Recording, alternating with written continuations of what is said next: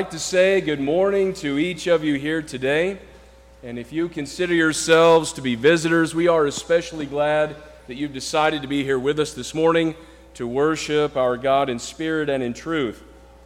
I've enjoyed the song service very much, Brother Sean. I know the Bible says to sing with the spirit and with the understanding, and I've been feeling that this morning. I want to bring before your consideration a few thoughts from the book of Job, and so I would invite your attention there to the first chapter. If you have a Bible with you, or if you have a Bible application that you want to open and follow, please do so this morning. We'll spend some time there in God's Word in the 8th verse of the first chapter of the book of Job. And so I'm posing a question this morning: is God confident in me? What does God see in me? And so this morning I want to consider from a different perspective how we can be pleasing to God. We spend a lot of time, and rightly so, with our presentation to our church family, in presentation to the world. We want to draw people to Christ, and so we want to put our best foot forward in that. But this morning, above all, I want us to consider, is God confident in me? What does God see in me when He sees me? And so let's read verse number 8 of Job chapter 1 this morning. The Bible says, "And the Lord said unto Satan, Hast thou considered my servant Job, that there is none like him in the earth, a perfect and an upright man, one that feareth God and escheweth evil?" We know the story of Job quite well. Even if we have trouble remembering every aspect or every detail, we still have a pretty good grasp of the story of Job. And so we understand that Job went through a lot of hardships, a lot of trials, a lot of tribulations, a lot of problems, challenges, obstacles, whatever adjective you want to give to the life that he had to live at some point. And so God says, "Have you considered my servant Job? Have you considered my servant Dale? Have you considered my servant Elizabeth? Have you considered my servant Philip? Have you considered my servant Andrea? Have you considered my servant?" The fact of the matter is, and there is a record of a clear fact here, Job was under observation. God was watching him. He was under intense scrutiny. But it was a delightful observation. God asks Satan, "Have you considered Job?" Which suggests that God had already considered Job himself. He's asking, "Have you considered?" God watches us all the time, brethren. He sees everything. We cannot hide from our Father. We cannot hide from God or keep anything secret. He's omniscient. I want to invite your attention quickly to the book of Psalms, chapter 139. The 139th Psalm. I want to read verses 2 and 3. The Bible makes the point clear here in Psalm 139, verse 2 and verse 3. The Bible says, "Thou knowest my down sitting and mine uprising. Thou understandest my thought afar off. Thou compassest my path and my lying down, and art acquainted with all my ways." There's no hiding from God. God is watching. He's watching me. He's watching you. What does He see? And so this morning we're kind of turning this a bit of a 180, a bit of a 360, maybe that far, certainly turning it on its ear, instead of how we look at God or how we present ourselves to the world to draw people to God. How does God look at us? What does God see in us? Is God confident in me? You know, the question gives me a lot of comfort. The comment that God makes here in the 8th verse comforts me quite a bit. That God considers me. God considered Job. God considers all of His children. And so it brings me great comfort in many ways to consider that God has considered me. So how do I measure up? It's a tall order. There's no denying that. We get it. But how do we measure up in the sight of God? And so from this verse, we see 4 specific considerations, 4 specific characteristics, or 4 character traits that God Himself has emphasized. And certainly this is not the end-all, be-all list of characteristics or qualities or character traits that we as Christians must possess, but God has emphasized these four. When God asks Satan, have you considered Job? And then he immediately lists those four traits. And I want to look at those four traits this morning for the rest of our time together. And so you can see on the screen behind me, Job chapter 1, verse 8. And I'm emphasizing those four aspects that God emphasizes in this verse. A perfect, an upright man, someone who fears God and someone who eschews evil. So maybe a couple of those terms are not quite what we might use in the 21st century, and so we want to explore those this morning. But notice what God says about Job. Notice his delightful observation. He does call Job his servant. He speaks highly of Job's service. He says, there is none like him. Really? In the entire earth, there's none like Job? You know, God gives us a synopsis of Job, kind of from his perspective. It's one of the rare occasions in Scripture when we can see God actually pointing out a specific individual and saying something very specific about the individual. And so instead of thinking this so much corporately or collectively, we should personalize what God says right here. We should make it personal. We should have a personal relationship with our God, with our Heavenly Father. And so what does God expect from us? How does God look at us? And so God provides essentially a biographical sketch. This is a repetition of the very first verse that we read here in Job chapter 1. You know, we sometimes read biographies. I enjoy reading them. I know several of you enjoy reading biographies of different individuals. And we know that biographies, they run the gamut from the entire life, the totality of a person's life, to expounding upon really a single year or even a single moment in a person's life. And so many worldly biographies include the following. They include dates and places of birth. They include the death. They include family information. They include lifetime accomplishments. And that seems to take up the bulk of biographies, major events in life, and even the effects or the results or the impact that individual had on their society, even to the extent of historical significance. So that's what we typically think of maybe when we think of biographies. But God presents a biography of Job from a very biblical, spiritual perspective. And it's worthy of our consideration this morning. Let's put ourselves in the shoes of Job this morning.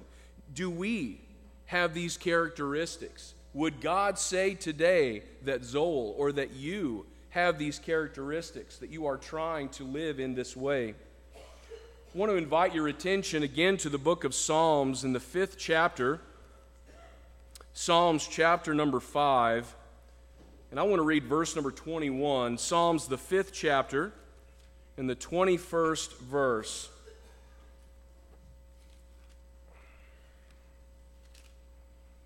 It'd help if I'd get the right verse.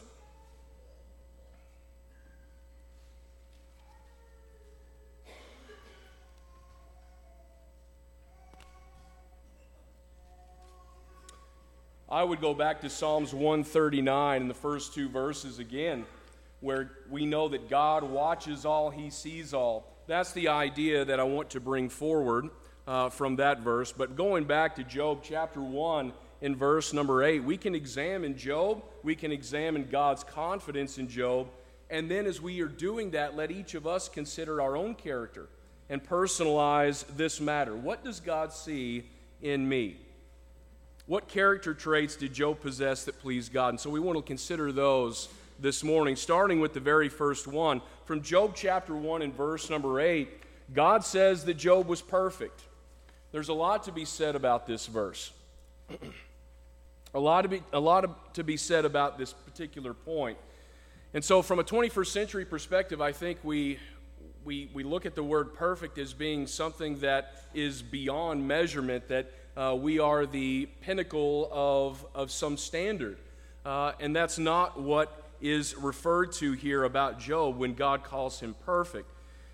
You can see on the board there, it's not without sin. It's not some 21st century perspective, but rather a biblical perspective. We take the definition perfect from Strong's number 8535. It means to be complete, This term does not mean that Job was without sin, for only Jesus was sinless. We know that. Remember, it was Paul who told us that Jesus was made for sin, who knew no sin. We read of that in 2 Corinthians 5:21. That's probably the verse I was thinking about. The term perfect does not mean, or it does mean, that Jesus was without blemish. But here, in reference to Job, it means that he was not without blemish. Notice Job here in the very first chapter, verse number 5. Job makes sacrifice for himself, for his children, in the event that either had committed sin against God. Thus, he didn't allow sin to fester. He didn't allow sin to grow in his life. He didn't give place for sin. And he began each day by asking for God's blessing. How can we implement the same mindset? Do we begin each day by asking for God's blessing? Is that how we are trying to reach this goal of perfection?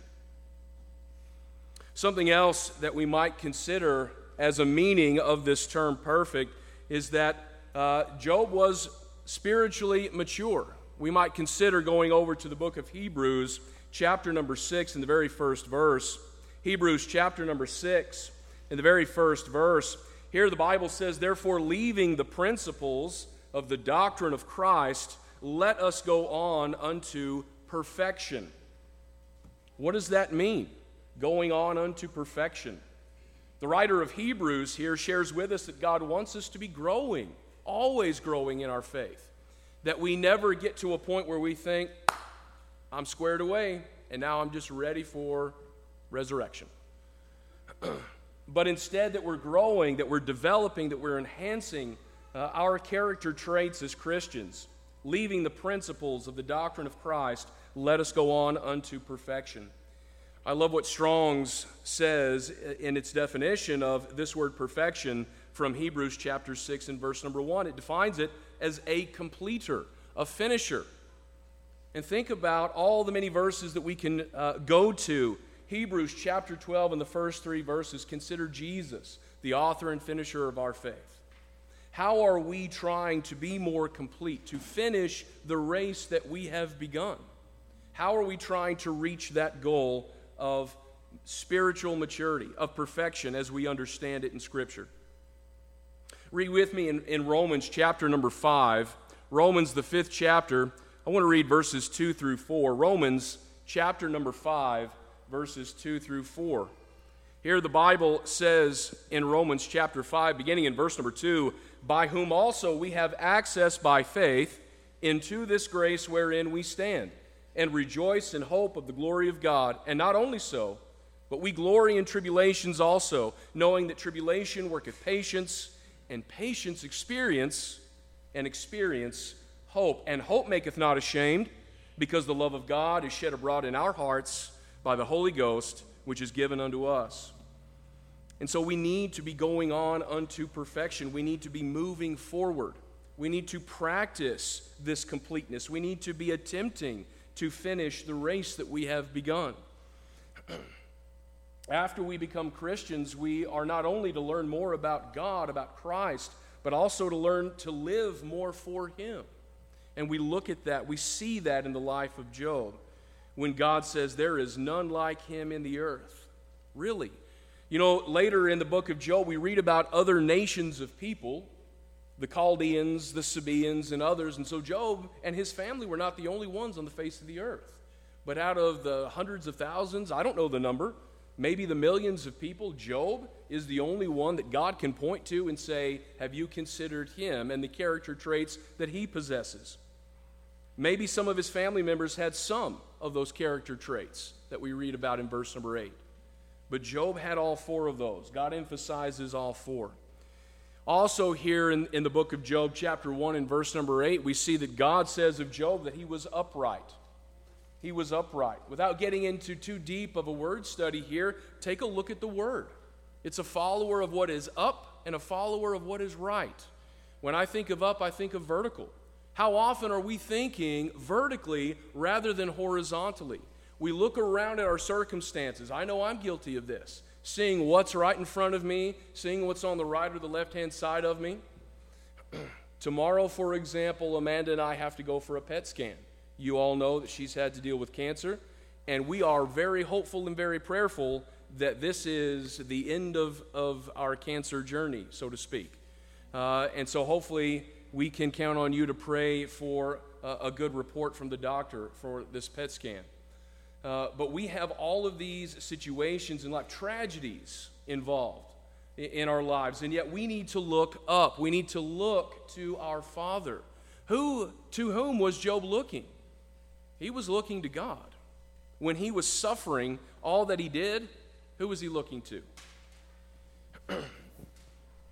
How often are we looking up? How often are we trying to be a follower of that which is right?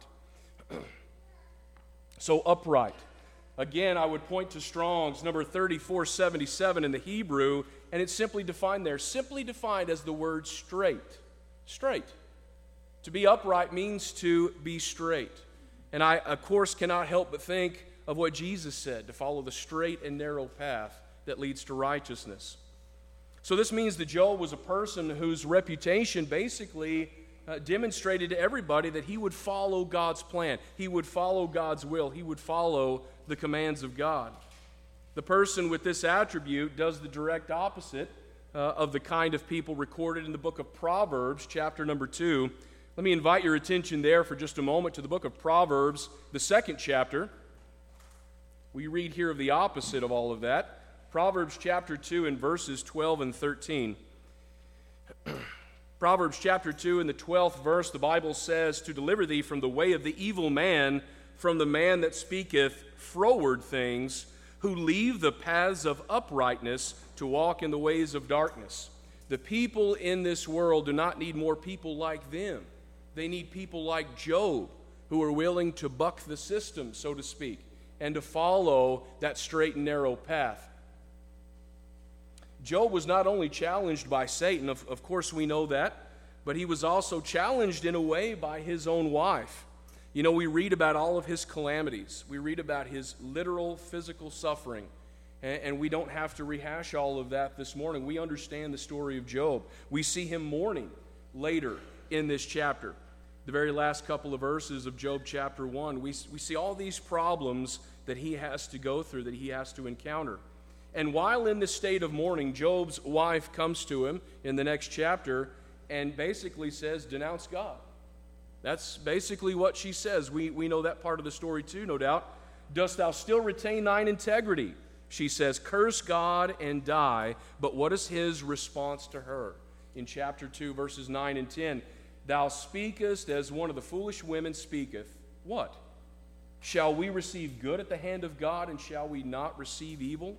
In all this did not Job sin with his lips." When we consider what Job's wife has said, I think a lot of times we have a misconception, or at least I have had a misconception. I've looked at that and thought, how cruel, how harsh. That's even arguably a form of harassment. That in his suffering, she is worsening his suffering by harassing him in this way. He was suffering. But remember that he is not the only one suffering in this story. No, he was suffering physically, yes, but no, his wife did not suffer the same physical calamities that Job did. But yet maybe she was suffering as well. Job's wife had to stand by helpless, watching her husband suffer all the while. And so perhaps we do tend to think her comments are cruel, but she makes these comments not out of cruelty, but because of the suffering that she herself cannot remove. She wants to end his pain and suffering. She wants to end this problem, make it go away. This is the way to do it, she says. And Job still retains his integrity. You know, I've probably said 100 times or 100 times over anyway, how many times I would love physically to remove the problem that Amanda has had to deal with over the years. And let me take it. Let me deal with it, right? Because I think somehow I'm going to do it better, or because then she doesn't have to suffer with all of that. And so maybe Job's wife has the same idea about Job. She wants that to be removed in however way it can be. And so yes, Job's wife loved Job. I love my spouse unconditionally, unequivocally. But she is my 9.9, and God is my perfect 10. And so above all else, I have to serve God, even in the privacy of my own home, even when no one else is watching but my wife. I still have to serve God in this way, just as Job does here in the text. And so Job proves to his wife and to us by extension that his faith in God was genuine, that it was unwavering. And so many people, yes, only serve God to praise Him during good times, but when unforeseen and undesired events arise, these same people are quick to deny God, to be upset with God, to leave God. Job was upright. His character and his faith were undaunted in the face of these tragic situations. And what an example he proved to be. Many times I hear people quote the familiar verse from Romans chapter 8 and verse 28, and you can probably quote that verse as well. And we know that all things work together for good to them that love God, to them who are the called according to His purpose. And so what is this verse communicating? Many say that this verse tells us that all things are good, but that's not true. Because of that misinterpretation of the verse, I've known people to stop serving the Lord when bad things came their way, when God allowed a tragedy to occur in their life, they left. They were done because it wasn't a good thing. Do you like being sick? Do you like having an automobile accident? Nobody likes having a limb amputated or seeing a loved one die. None of those things are good. They're all bad. They're tragic even. But let us consider what Job tells his wife. God uses good times, but He uses the bad times and even tragic times, brethren, to bring about His will. And so therefore, to those who love God and are called according to His purpose, yes, all things work together to bring about the will of God. We are to be upright in good, in bad, and in tragic times, no matter what's going on in our lives, no matter the circumstances. God knows what He is doing. Something else that we see that God has emphasized about Job here, besides his uprightness, is that he feared God. Job was the kind of man who, yes, reverenced God and had such a deep respect for Him that he wanted always to be pleased with Him. What about you? What about me? Do I have such a high regard for God that I respect Him above all others? Do we strive to please God and put ourselves in the center of His will? You know, Paul said that God had concluded that all people had fallen short of His glory. We read of this in Romans chapter 3 in verse 23. And one of the reasons, or one of the evidences for this conclusion is found in the book of Romans chapter 3 and verse 18. And I would invite you to read that with me this morning. In the book of Romans chapter number 3, Romans the 3rd chapter in the 18th verse, this is one of the reasons why people have fallen short of God's glory. What does the writer here say in Romans chapter 3 and verse 18? The writer says, there is no fear of God before their eyes. We live in arguably one of the greatest nations on the face of the earth throughout entire history. And people live in this way. There's just no fear of God before their eyes. The psalmist in Psalms chapter 36 and verse 1, in speaking about man's wickedness and God's steadfastness, says, the transgression of the wicked saith within mine heart that there is no fear of God before His eyes. Have you ever lost respect? Have you ever lost respect for God? Have you ceased to listen to Him? Have you allowed worldly influences maybe to decrease or to lessen your faith? Think about all that Job had to go through. It would have been very easy.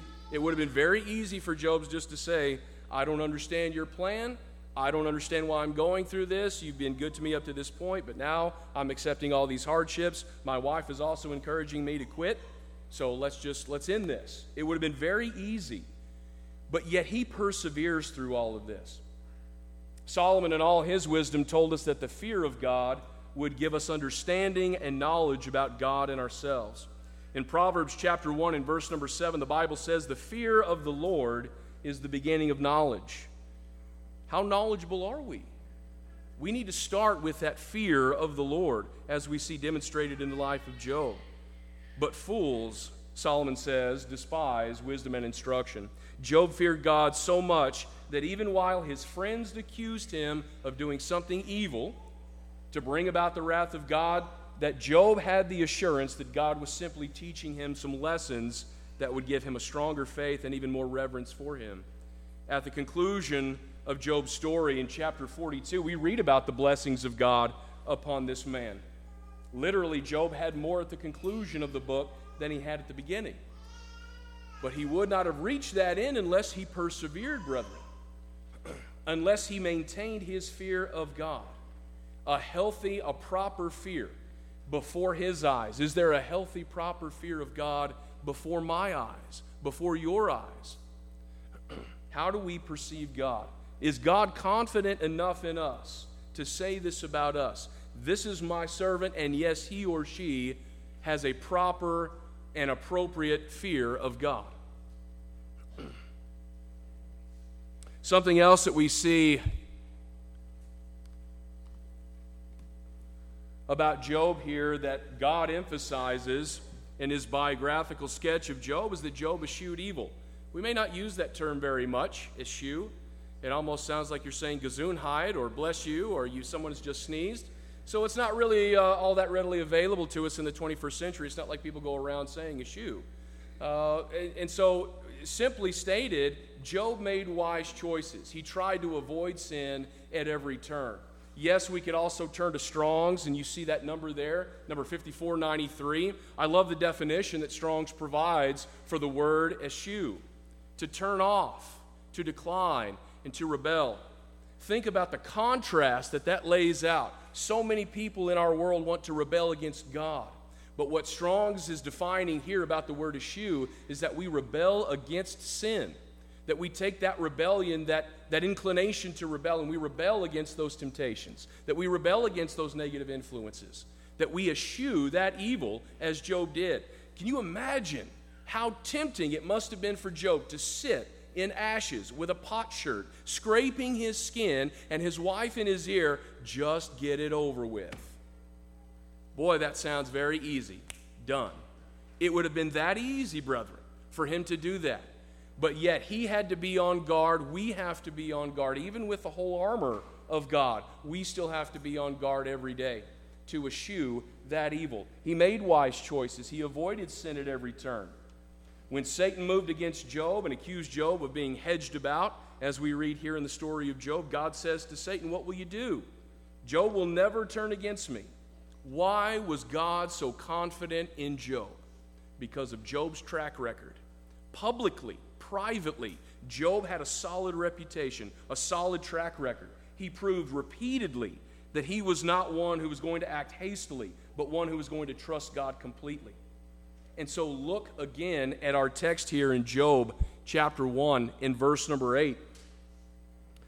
God called Job his servant. God says a lot of positivity about Job. Yes, Paul admonishes us in the wake of the coming of Jesus to do a few things as well. We read about these in 1 Thessalonians chapter 5, verses 14 to 22. To summarize that, among those things we should be doing are to witness to all concerning the truth of the Scriptures, to treat others with respect, to rejoice in the prospect of the coming of Christ, to be in a continual attitude of prayer or communion with God. We should praise God in all things, live rightly so we will not quench the Holy Spirit, to accept the Scriptures and heed them in our own life, to hold fast those things which have value for the service of God, and to abstain from all appearance of evil. To eschew is talking about your choice. Think about the choices that Job made in his life. Think about the choices you make on a daily basis in your life. What can you do to help yourself succeed? How can we be more like Job, and above all, how can we be more like Christ? Yes, we live in a wicked world, we live in a fallen world, and we are constantly bombarded with negative influences, with temptations, with obstacles, you name it. We're constantly hit with that. And yet, we still need to be on guard, just like Job was. Satan tells God that Job's service was just a type of play acting. But if you'll remove that hedge, God, if you remove that hedge, Job will curse you to your face, right? That's what Satan's argument is. And I think many people adopt that argument in the 21st century. They see or they assume that because we're Christians, that everything is rosy, everything is fine. We don't have trouble, we don't have problems, And so maybe we should open our mouths and talk more about that and draw people in and share those experiences with other people so that they can see, yes, Job was not superhuman. I am not superhuman. So there was nothing heroical about Job. There's nothing heroical about Zoel. But yes, we are striving each and every day so that God has confidence in me, so that God has confidence in you. What does God see in us? God removed those excuses that Satan makes.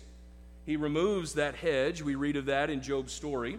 He removed the hedge from Job's life, and even when God allowed Satan to fully attack Job's body, Job still remained faithful. He persevered through all of that. And so if you and I lose everything due to a series of calamities, would we still praise God? And so your answer to this question will either open or close the door to another question.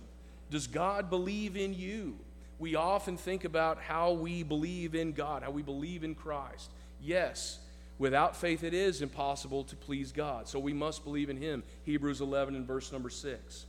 But does God believe in us? Is God confident in our ability to get through this life and to reach the other side? We have a reward. It's been prepared for the faithful. We read of that also in Hebrews 11 and verse number 6. Yes, we must believe in God, but secondly, that He is a rewarder of them who do what? Diligently seek Him, just like Job was doing. Read with me in conclusion in the book of Matthew, chapter number 25. I want to draw your attention there. Matthew, chapter number 25, as we draw this to a close this morning. The 25th chapter of the book of Matthew, in verse number 23. His Lord said unto him, Well done, good and faithful servant. Thou hast been faithful over a few things. I will make thee ruler over many things. Enter thou into the joy of thy Lord. Don't you want this to be the conclusion? Think about the conclusion of Job's life.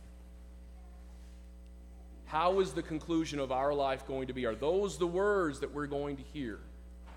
Well done, good and faithful servant, enter thou into the joy of thy Lord. There's a lot more we can say about this. But certainly God has specific characteristics in mind that He wants to see in me, that He wants to see in you. Do we exhibit those characteristics? Is God well pleased with us? What does God see in me? What does God see in you? Is God confident in you? Is God confident in me? I thank you for your kind attention this morning. I don't know the hearts and minds of those present. We never like to conclude a sermon without an invitation. And so we would invite you, if you have been sufficiently taught the gospel of Christ and you want to accept Jesus in baptism, we would gladly assist you with that this morning. If you are a Christian and you feel the need for prayers of brothers and sisters in Christ, we can certainly pray with you and pray for you. Please come forward, sit on the front row. Someone will assist you as we stand and as we sing.